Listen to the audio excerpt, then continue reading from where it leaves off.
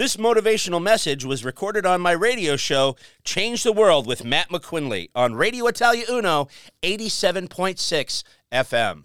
I want to talk today about something near and dear to my own heart, the U.S. space program, specifically the Apollo program, which put men on the moon. In the 1960s, one of the many challenges that the program had, albeit a minor one, was that they needed a pen that could write in space. As you know, pens need gravity to write because the ink needs to flow from the top of the pen down to the paper. The U.S. government spent over $100,000 in 1965 trying to create a pen that would write in the weightless environment of space. Today, that would be equivalent to $1.4 million today. But do you know what the Russians did? They used a pencil.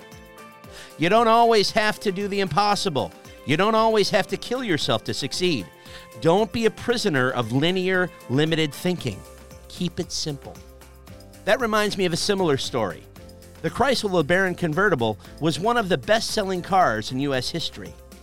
At the time, Chrysler wasn't making a convertible. The chairman of the board, Lee Iacocca, who is credited for bringing Chrysler back from bankruptcy to success, identified a niche in the market, and he wanted a piece of that convertible market. He was told by his team that it would take 3 years for Chrysler to develop a convertible to compete in the marketplace. His conclusion was to take a car they already had and just cut the roof off it. Again, simple. Simple solution to a big problem, and it made his company millions. A recent study on millionaires shows that immigrants are 4 times more likely to be millionaires than locals. Why is that? Because the immigrants look for reasons to succeed.